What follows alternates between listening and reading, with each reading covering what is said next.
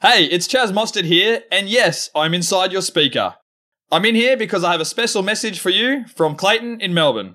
If you're a club, state or national racer on the circuit or on the dirt in Speedway or rallying, you can now tap into the know-how of Walkinshaw Racing Services, and you don't need a supercar to get in the door. The same expertise that's won multiple Bathurst 1000s and V8 Supercar Championships is now available for you to call upon. From bonnet to bumper, WRS can help you with engines, design, paint, machining, fabrication, and so much more for all sorts of makes, models, and categories. Have a chat with Walkinshaw Racing Services and tell them what matters to you. Call now on 1300 W Racing or email services@walkinshawracing.com.au. A Motorsport Podcast Network production.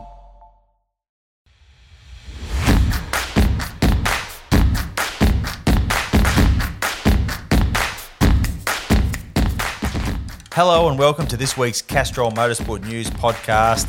I'm your host, Andrew Van Leeuwen, and here's what is making news this week. Michael Massey is no longer Formula One's race director. He was stood down from the role by the FIA as part of an overhaul of the officiating process. Eduardo Freitas and Niels Wittich will share race director duties this season. Fabian Coulthard has landed a plum Bathurst 1000 drive with Walkinshaw Andretti United, where he will partner either Chaz Mostert or Nick Percat. Warren Luff has unsurprisingly been retained by WAU. There's been a whirlwind of supercars livery launches in recent days, headlined by some snazzy-looking cars at the new Premier Racing Squad. They've got Subway and Coca-Cola backing on the doors for at least the first couple of rounds. Supercars preseason testing continues at Winton today, but the Gen 3 cars aren't joining the current hardware as originally planned. Supercars is set to open a Melbourne office, which will operate alongside the Gold Coast and Sydney offices that are already in existence. Plans to ban anti-roll bar adjusters inside the Gen 3 cars have officially been scrapped. Tim Blanchard Racing has switched from Tickford Motors to Herod Motors for the upcoming season. Scott Pye won't race a DeWalt car this season. There's a new backer on the way for the Team 18 driver, or at least the team will be hoping so. Ange Mazuris will combine Super 2 and Carrera Cup duties this season. For his Super 2 program, he's left Triple Eight and joined MW Motorsport to drive one of their Nissans. And TCR race winner Jay Hansen is on his way into the supercar system with a deal to race in Super 2 with Image Racing as part of the Erebus Academy.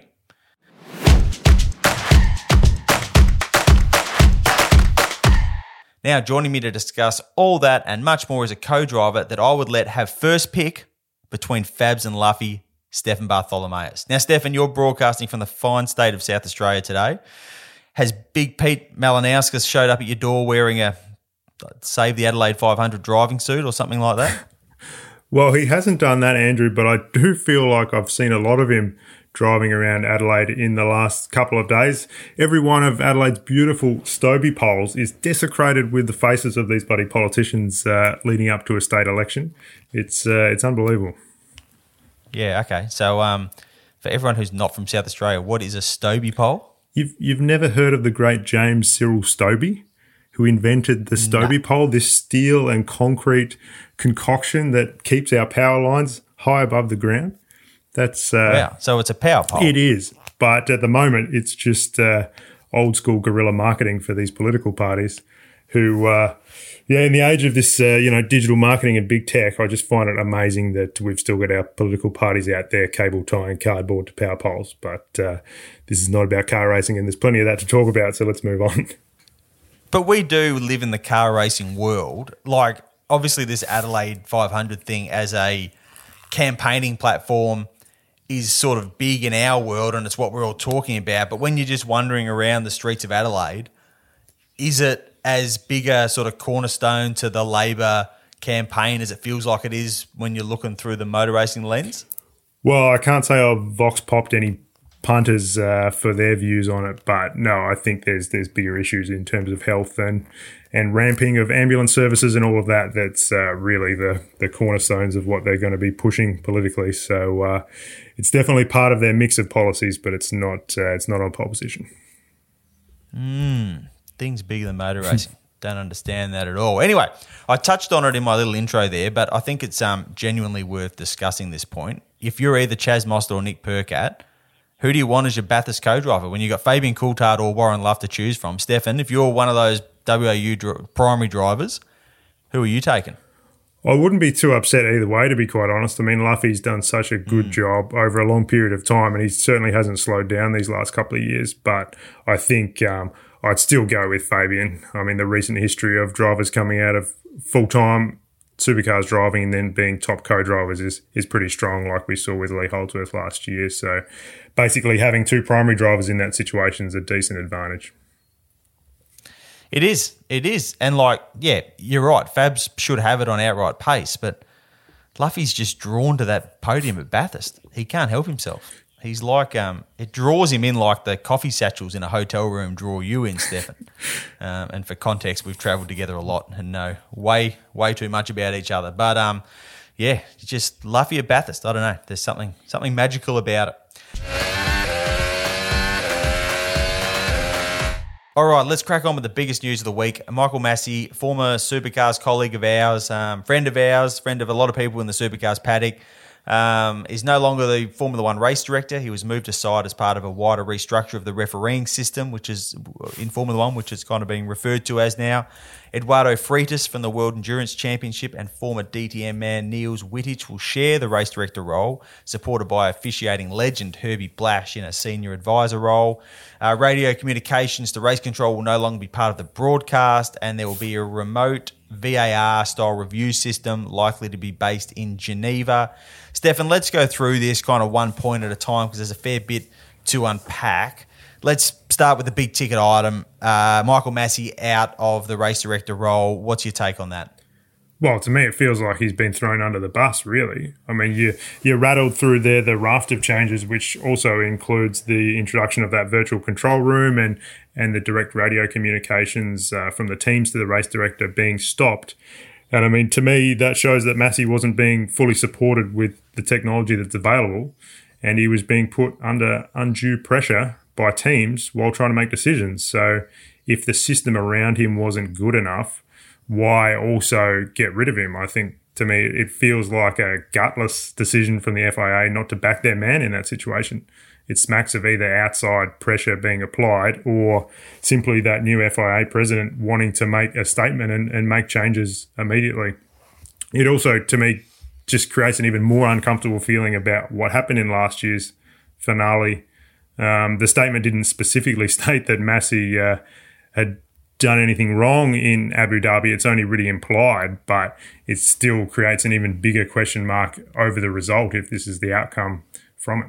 Yeah, I totally agree that, sort of changing the referee and changing the system at the same time. Like, you could do one or two of those things. Say, well, look, our system works and, an individual made a mistake, or say there's an issue with the system and we can improve it and let that individual try and work with that system and see if we can get a better outcome. They would both, to me, that they could, you would take one of those paths, not both paths. But what I will say, I totally agree that the Michael Massey has been very, very hard done by here, and I think it's very fair to be disappointed at the lack of support that he has got from the FIA through the whole process. I think it's also important to point out that there's been this sense of outrage from people involved in motorsport at Australia that is different from what I'm seeing from people elsewhere in the world. And his nationality shouldn't form part of this discussion. I look at Aussie Motorsport Twitter and I just see all these hurt feelings sort of rather than insightful discussion about the fact that this Australian has been dealt this brutal card of being turfed out of the role, which it's not entirely unfair, but you sort of don't necessarily see it from anywhere else, and you don't even actually see it from Formula One. There's been a little bit of support from Christian Horner for Massey, but generally speaking, what's kind of interesting to me is the fact that there hasn't been, if this was all planned just to appease Mercedes, where is the outrage from the rest of the Formula One paddock or from journalists and commentators around the world outside of Australia about what has gone on here? To me, that sort of, for whatever reason, there was something not quite working. with him in that role. Otherwise, if it was just done to appease Mercedes, which I actually think is complete nonsense, then there would be, if one supercars team got the race director kicked out, if Triple Eight went and got Tim Schenken kicked out of his role 2 years ago, everyone else would have been furious. But we're not really seeing that, which I don't know. To me, that says something about this. I've said in the past, and we'll say again, I was uneasy with how the Abu Dhabi thing played out. I don't believe the right decision was made, and I think if you take the Aussie lens away from it, outside of the Red Bull camp, there didn't seem to be many people in Formula One that were comfortable with exactly what happened. At the same time, I don't think this is necessarily it's not all about Abu Dhabi either. There were other instances over the past couple of seasons where there were teams questioning race control. And I think it's important to remember that, like Michael Massey, a dedicated, hardworking, ridiculously talented race official, he was sort of thrust into this role in the most unfortunate and unexpected circumstances. So, like, he was kind of on the back foot in terms of, where he sat in terms of, his relationship with the teams and everything from the very beginning. It's just a tough one. I think you touched on it before. Like, he didn't purposely try and influence the outcome of the World Championship. He was clearly put under too much pressure from the teams. He was clearly not supported by the FIA as much as he should have been.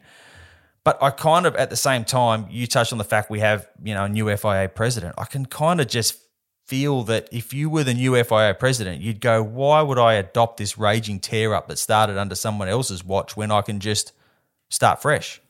Yeah, but I just don't think that's the right way to treat your people as the FIA. I mean, Michael's clearly a very competent motorsport administrator, and they've admitted that the tools weren't there to support him. And that does go, I think, before Abu Dhabi. Like you were saying, it's not completely an isolated issue, that there were some grumblings about Michael's handling of the driving standards and consistency on all that stuff prior to Abu Dhabi. But I don't see how having two race directors, like switching between them during the season, is actually going to fix that situation.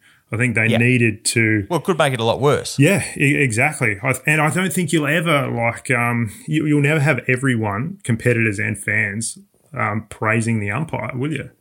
I just feel that they've not supported their man when they really should have. And just a change of management doesn't mean that the broom has to come out, I don't think. No, I get that, but I think in such a high-profile instance, I can sort of understand why a new president would say, let's just start again. Let's just start again with the whole thing. Let's rebuild it from the bottom up. As I said before, I totally take the point that you don't need to do both. You can either say the system's broken, let's fix it and give this guy a chance, which is what they probably should have done. All I'm saying is that I can understand, if you take the Aussie lens away from it and all that sort of stuff, I can understand that would seem like a pretty logical decision to reach. And I think the fact that there hasn't been this outrage from the Formula One paddock is that it was sort of just seen as it was an inevitable outcome. It was, his position was going to be untenable at the end of last season, not just because of the last race, but because of, as you touched on, a few other issues throughout the season. I don't think anyone was sitting there expecting it to continue as it was, particularly with a new president coming and all that sort of stuff. So I And look, at the end of the day, okay, so did Mercedes dummy spit play some role in it? Maybe, but to sit there and say that if the exact situation was reversed, that there wouldn't have been an equally epic dummy spit from the other side of the equation, that's, you're dreaming. We would have had Dietrich Mateschitz saying, well, I'm going to pull my cash out of Formula One and take my two teams home. He would never do that. Not at least more than twice a season anyway. Yeah, exactly. This is the politicking that happens. Ferrari threatens to pull out every time there's some sort of change made to the Concord Agreement. This is just, that's normal, and the systems should be robust enough to deal with those threats and understand that it's never going to happen anyway. So to me, this is more about a new FIA president saying, let's just start again with everything, and it's not a perfect decision, but I don't know that there is any sort of perfect decision. Anyway, it's a very tough one. I'll tell you that. I I don't think there's really a perfect outcome. Let's have a look at some of, the questions about this new refereeing arrangement. Two race directors, you touched on it before. Like, I don't get how that helps consistency. I don't see how having two blokes doing it is actually going to solve what one of the major gripes from the teams has been over the last couple of seasons. No, absolutely not. And I mean, one of the other things they went hard on is this VAR, this video review system. And you're a soccer man, so I'm keen on your view on this. Isn't that what that motorsport has been doing this whole time? Didn't we invent this pretty much? Yeah, I really don't get it, and like, I'm a big round ball fan, and I actually like the idea of VAR coming into football because I thought this will be good. It'll get rid of the howlers and all that sort of stuff. And that was a really dumb idea because it is just ruined. It's ruined the sport. It's terrible and it shouldn't be there at all. But in motorsport, we've been doing it forever, and it is about the little details. The problem with a game like football is when you slow something down to the nth degree, you'll always find something. There's a little clip of a boot or there's a tiny bit of contact somewhere. But in motor racing, you need to slow it down to see that because it's happening so fast. We've never been in a situation where we have, well, certainly not in modern motorsport, where you have the referee sitting on the corner making judgment calls as they happen in front of him. You sit down and look at replays. So I don't really understand what a VAR is meant to achieve. Like, surely that's what the stewards have always been doing. The race director should be directing the race and the stewards are sitting there reviewing things and going, well, we should do this or that or whatever. What do you reckon? Yeah, well, I mean, I think it was a catchy term they knew the media would sort of latch onto, this VAR, and it sort of distracts from what I see as the mugging of Michael Massey in the background. But it's also kind of a lazy analogy for the points that you just made. But the challenge is, and it's the same in supercars, there is so much footage and also data, which like you can't get out of a footballer, right? But you can get out of race cars live. So there's so much of that. It's about collating it and packaging it in a way that can be used quickly and efficiently by the officials who are in charge. So clearly that mechanism should always be improved as time goes by. And that's, a key thing to take out of what happened in Abu Dhabi. So that's definitely, no matter what they call it, it's an important part of the solution.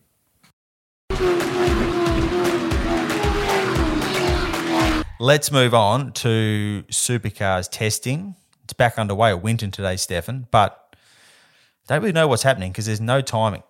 It was the same at QR last week. No live timing, no time sent out at the lunch break and at the end of the day or anything. I asked Supercars about it last week. Apparently it's because these are actually private joint track bookings made by the teams and it's not a Supercars run test day like we had up until the start of 2020.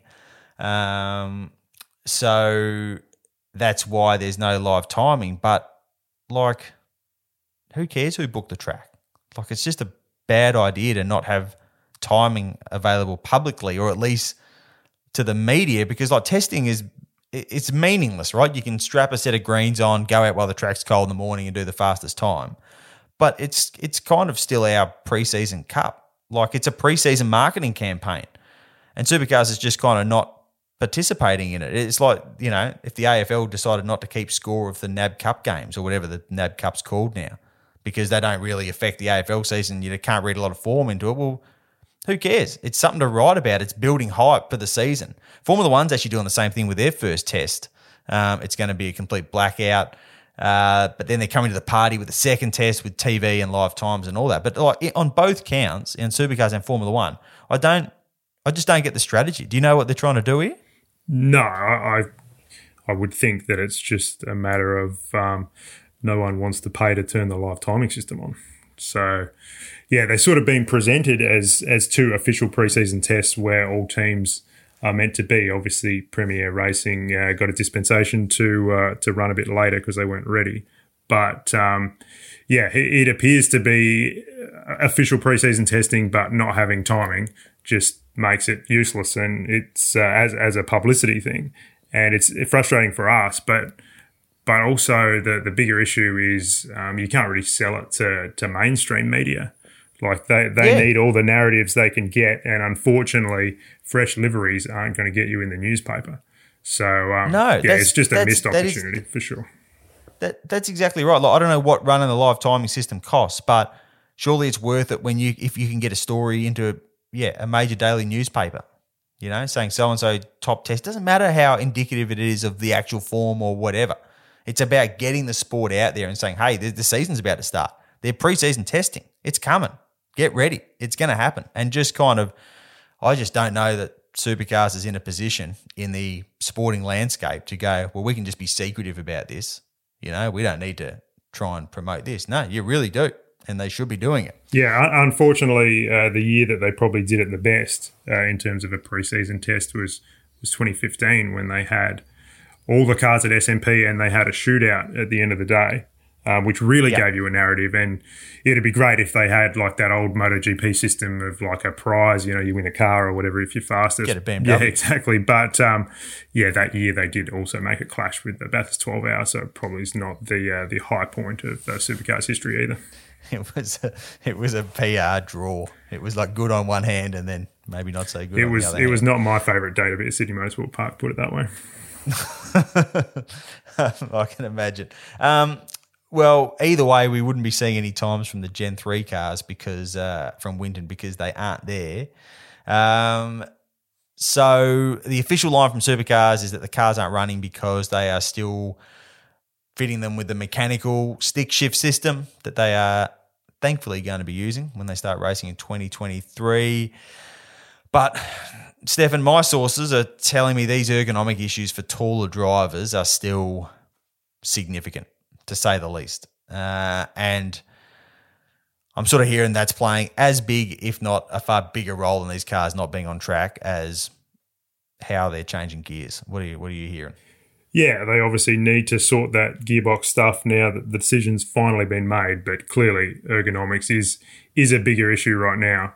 They've been fiddling around with this since the cars first hit the track, and it's been a constant source of complaint from drivers, either barely fitting in the cars at all or being very uncomfortable in them, especially doing a bit of a run of consecutive laps.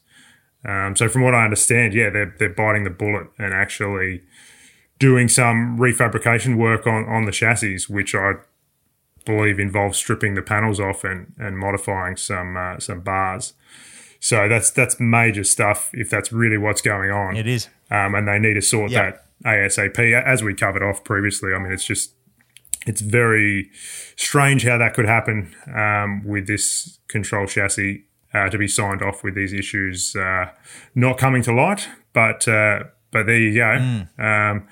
Shane Van Gisbergen clearly is the tallest driver, and so he's probably had the hardest time of it. But even the smaller drivers, like saying the angles are wrong with waist, leg, ankles, all the ergonomic stuff.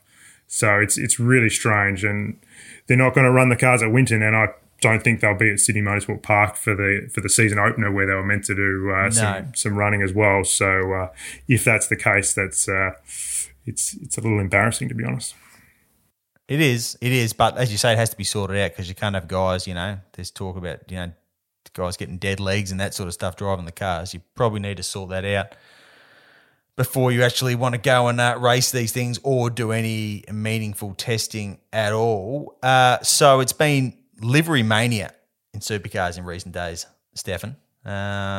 Just one livery after the other. No testing times, but plenty of liveries. Let's run through a few of them real quick, Stefan. The Walkinshaw Andretti United cars. What do you think of those? Oh, I think this is going to make great podcasting, talking about liveries. Did you like it or not? What do you like about it? What don't you like about it? Well, I mean, it's all very subjective, but I can't look past the treatment around the headlights on those cars. It gives them very sort of Nissan Altima vibes, and I think you would know me well enough to know that's probably not a compliment. There's a lot going on with them. I will say that they're not terrible. I've definitely seen worse. What about the Brad Jones racing cars? I think we've got all of them now, haven't we?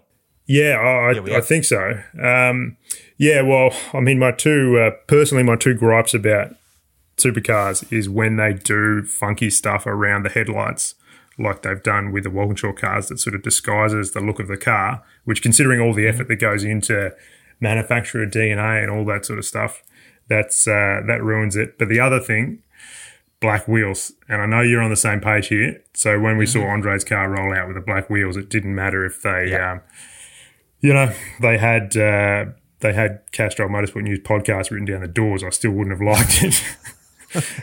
But I think for me, the Bryce Ford's Middies car is probably the pick of the BJR cars. It is. I never thought I'd say that about a car with lightning on it, but it looks pretty good. It looked particularly from the front. Actually, they should have. We'll get onto this later, but they should have probably teamed up with Alpine for their for their season launch, because the cars look almost identical. They could have really. That would have been like Alpine's launched 2 liveries. Imagine if they'd done 3 and one of them was a Holden Commodore. Yeah, I thought Fernando Alonso had done well to get some Middies backing, but then I had a closer look. What about Erebus Motorsport? The new Boost Racing powered by Erebus cars. Well, I don't want the reverse of what we're doing now to happen, and Peter Adderton give any commentary about how if we're good at podcasting or not, so I'll be careful here. But for me, they've fallen down the black wheel hole. Yeah, I know. Yeah. I'm going straight away with the black wheels. Don't like it at all. It's all right. Pete's he likes to sugarcoat things. He'll go kind on us. Don't worry about that. Premier Racing. It's a shame that Subway deal is only 2 rounds, because otherwise they would have gone into their rookie season, that team, with 2 absolute baller sponsors. Yeah. It'll be interesting to see what they have on that car for other rounds during the year. But to launch a new team with a Subway car and a Coca-Cola car, but also in the manner they did it there at Seabus Stadium on the Gold Coast, very impressive, a great rollout, especially when they've been under the pump time-wise to get things done. If any team had an excuse for running blank cars in testing or whatever else, it would have been them, but they got it sorted out, and they're running this Wednesday at Queensland Raceway. Yep. So, yeah, a good start to at least see the presentation has been lifted greatly there, and we'll see what they can do on track.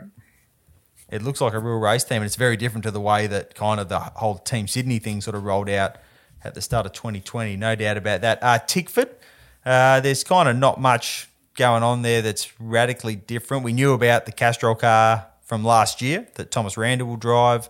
Cam Waters' car is pretty much the same. James Courtney's car is running around with only team partner stickers on it at Winton today. But we do have the tradie car, which is a new one. What did you make of that?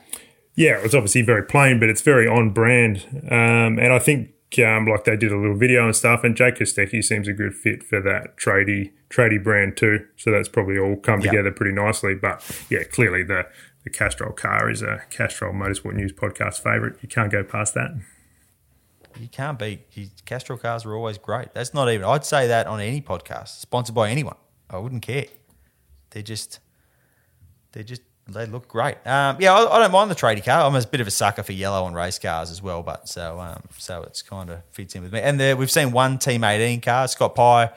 We don't know what he will be running, because we don't know what the major backer is going to be now that DeWalt won't be the major backer of that car. But we have seen Mark Winterbottom's Irwin Racing car.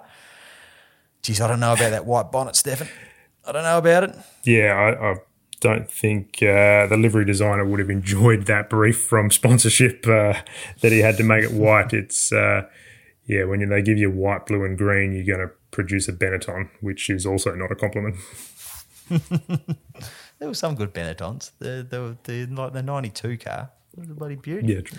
All right, now the good old bar swinging days are back, Stefan, and that's not as seedy as it sounds. I'm talking about the in-car anti-roll bar adjusters that will survive the transition to the Gen 3 cars. What it means is that the drivers will have the full complement of in-car adjustment at their disposal. There will be brake bias, gear shift, proper manual gear shift, and the bars. I'm just kind of torn on this one, Stefan. I wasn't as offended by the idea of getting rid of the bars as I clearly was with the gear stick. I did sort of wonder if not being able to tune bars on the fly might force compromises. and lead to some in-race overtaking as cars either come on or go off with fuel loads and tyres and all that sort of stuff. In saying that, we've seen these Parc Fermé attempts to compromise setup and strategy. Yeah, they've been tried and never really worked in the past. Where do you sit on it all? Oh, I think it's definitely great that they will be in the Gen 3 cars, these adjustable roll bars, because I think it's just a cool part of the sport. There's more to driving these cars than just twirling the wheel and pushing the pedals. I mean, it's not as emotive a topic as the gear shift, but it's all part of it. Like seeing Shane Van Gisbergen or any of those top guys in full flight, for me, is the best onboard motorsport vision in the world. Agreed. And that's thankfully won out again. Like, I can see why originally they wanted to take it away. Like you were sort of saying, like when you've got a clean sheet, which Gen 3 was, and you're trying to simplify as many elements of the car as you can to keep cost out.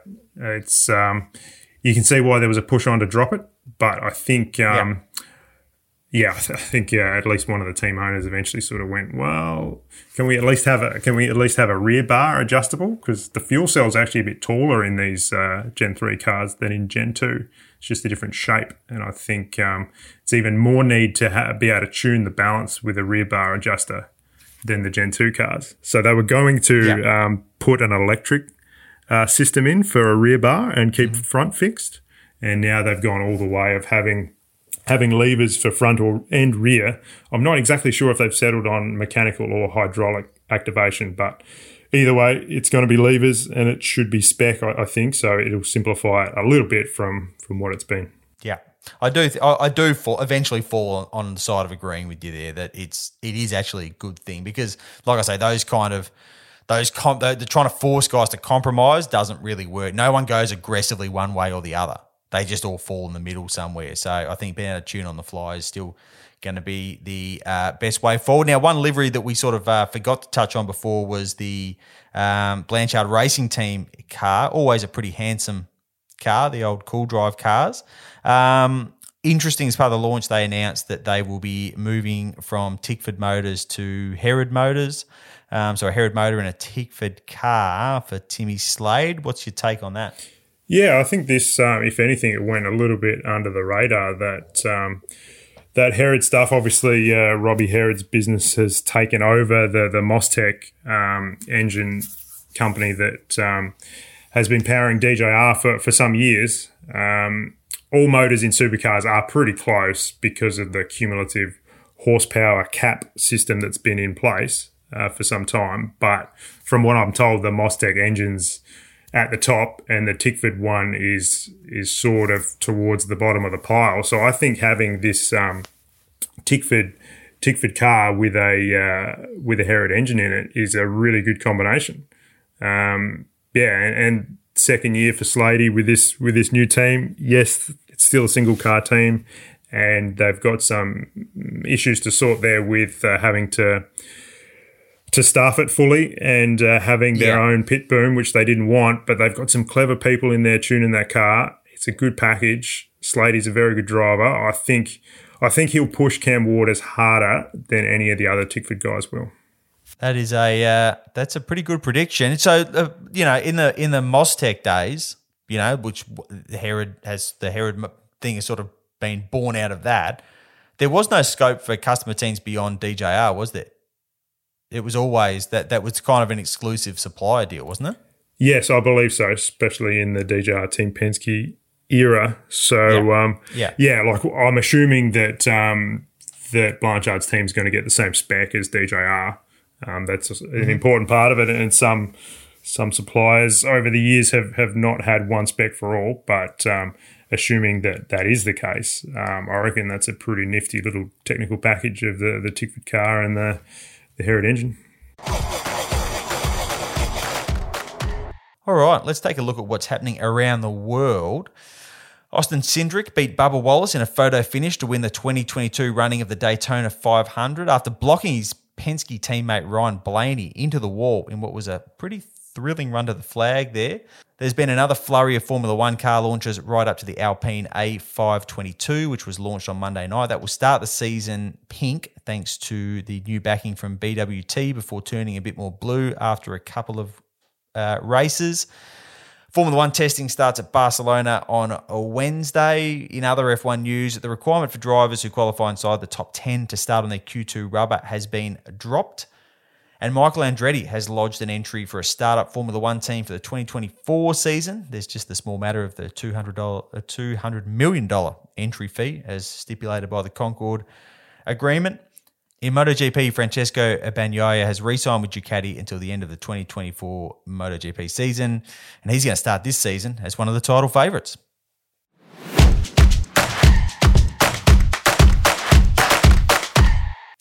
Now, let's dip our hand into the Castrol mailbag, Stefan, and see what we can come up with. This week, we have a question from Simon Ripper, and he asks, would supercars ever consider sprint qualifying with a reverse championship order? You can have first crack at this one. What do you reckon? Yeah, this sounds like the system that was proposed for Formula One when they were talking about these little sprint qualifying races on Saturday to start that race in the reverse championship order, and then Sunday's grid would be the result of the sprint.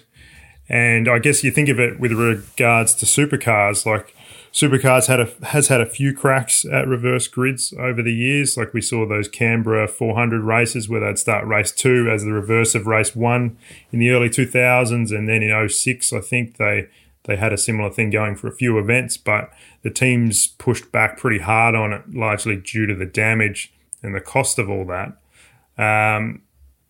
We haven't heard anything to suggest it's on the table right now, but it is the sort of thing that with the team owners not owning the show anymore, I wouldn't be surprised if it's revisited at some point. You would hope that these guys at race that are coming in with fresh eyes would look at all of these things and go, is this something that we want to introduce? Personally, I'd be all for it, something to mix it up. Yeah, look, I've said many times in the past that qualifying is the fundamental flaw in motorsport, and I'm always open to creative ways to set a grid that's not just a reverse grid that's open to sandbagging and causes all sorts of other issues. So I guess a reverse championship order, it's not a bad way to do it because it's much harder to sandbag, where you're sitting in the championship to try and get a more favourable grid position for the next sprint race or whatever. So, yeah, look, I'm always interested in ideas that sort of help set a grid that makes some sort of competitive sense, but that doesn't just put the fastest car at the front and the slowest car at the back. And then, we all sit there and go, well, there was no overtaking. Well, maybe because of that, the order they lined up in. So, yeah, always interested to hear what better ways there could be to go about it. I don't know if we've ever stumbled across the perfect system, but I'm sure it's out there somewhere. All right, time for our Castrol Stars of the Week. Stefan, I'm going to go first this week because mine is very self-serving, not just for me, but for you and for all the other members of the motorsport media. And I just want to give everyone a shout out for surviving livery season because it's the worst. It's just the worst. And they just come pumping out and you lose whole days trying to keep track of the rotation of classic livery phrasing. Covers come off, unveiled, fresh look. Oh, it's exhausting. Monday was an exhausting day. And one team, which I'll be kind, I won't name them, sent out a livery release at 11:30 p.m. for a 5:30 a.m. embargo.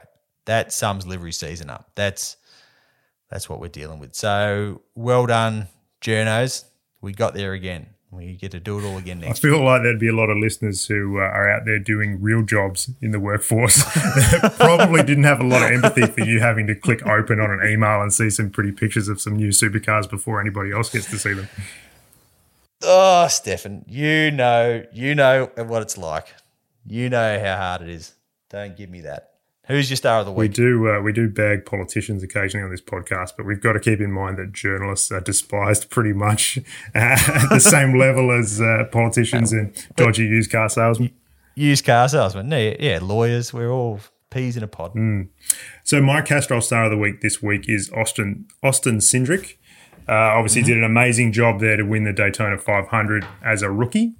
But as Aussie media, we do love a local angle on something, so I'm going to credit that great performance with his laps at Queensland Raceway and a couple of supercars over the years. You'd remember back to 2014, he did a few laps in a Matt Stone Super 2 car. And then he came back 2 years later as an 18-year-old and tested with DJR Team Penske.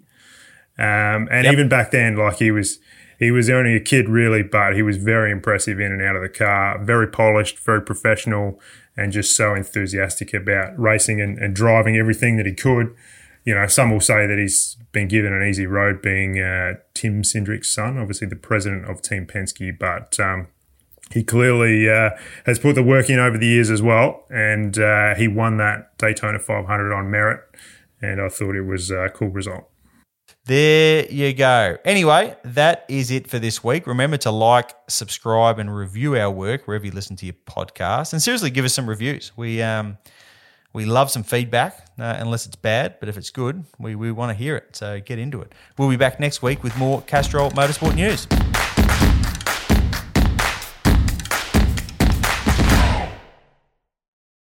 Hey, it's Chaz Mostert here, and yes, I'm inside your speaker. I'm in here because I have a special message for you from Clayton in Melbourne. If you're a club, state, or national racer on the circuit or on the dirt in Speedway or rallying, you can now tap into the know-how of Walkinshaw Racing Services, and you don't need a supercar to get in the door. The same expertise that's won multiple Bathurst 1000s and V8 Supercar Championships is now available for you to call upon. From bonnet to bumper, WRS can help you with engines, design, paint, machining, fabrication, and so much more for all sorts of makes, models, and categories. Have a chat with Walkinshaw Racing Services and tell them what matters to you. Call now on 1300 W Racing or email services@walkinshawracing.com.au.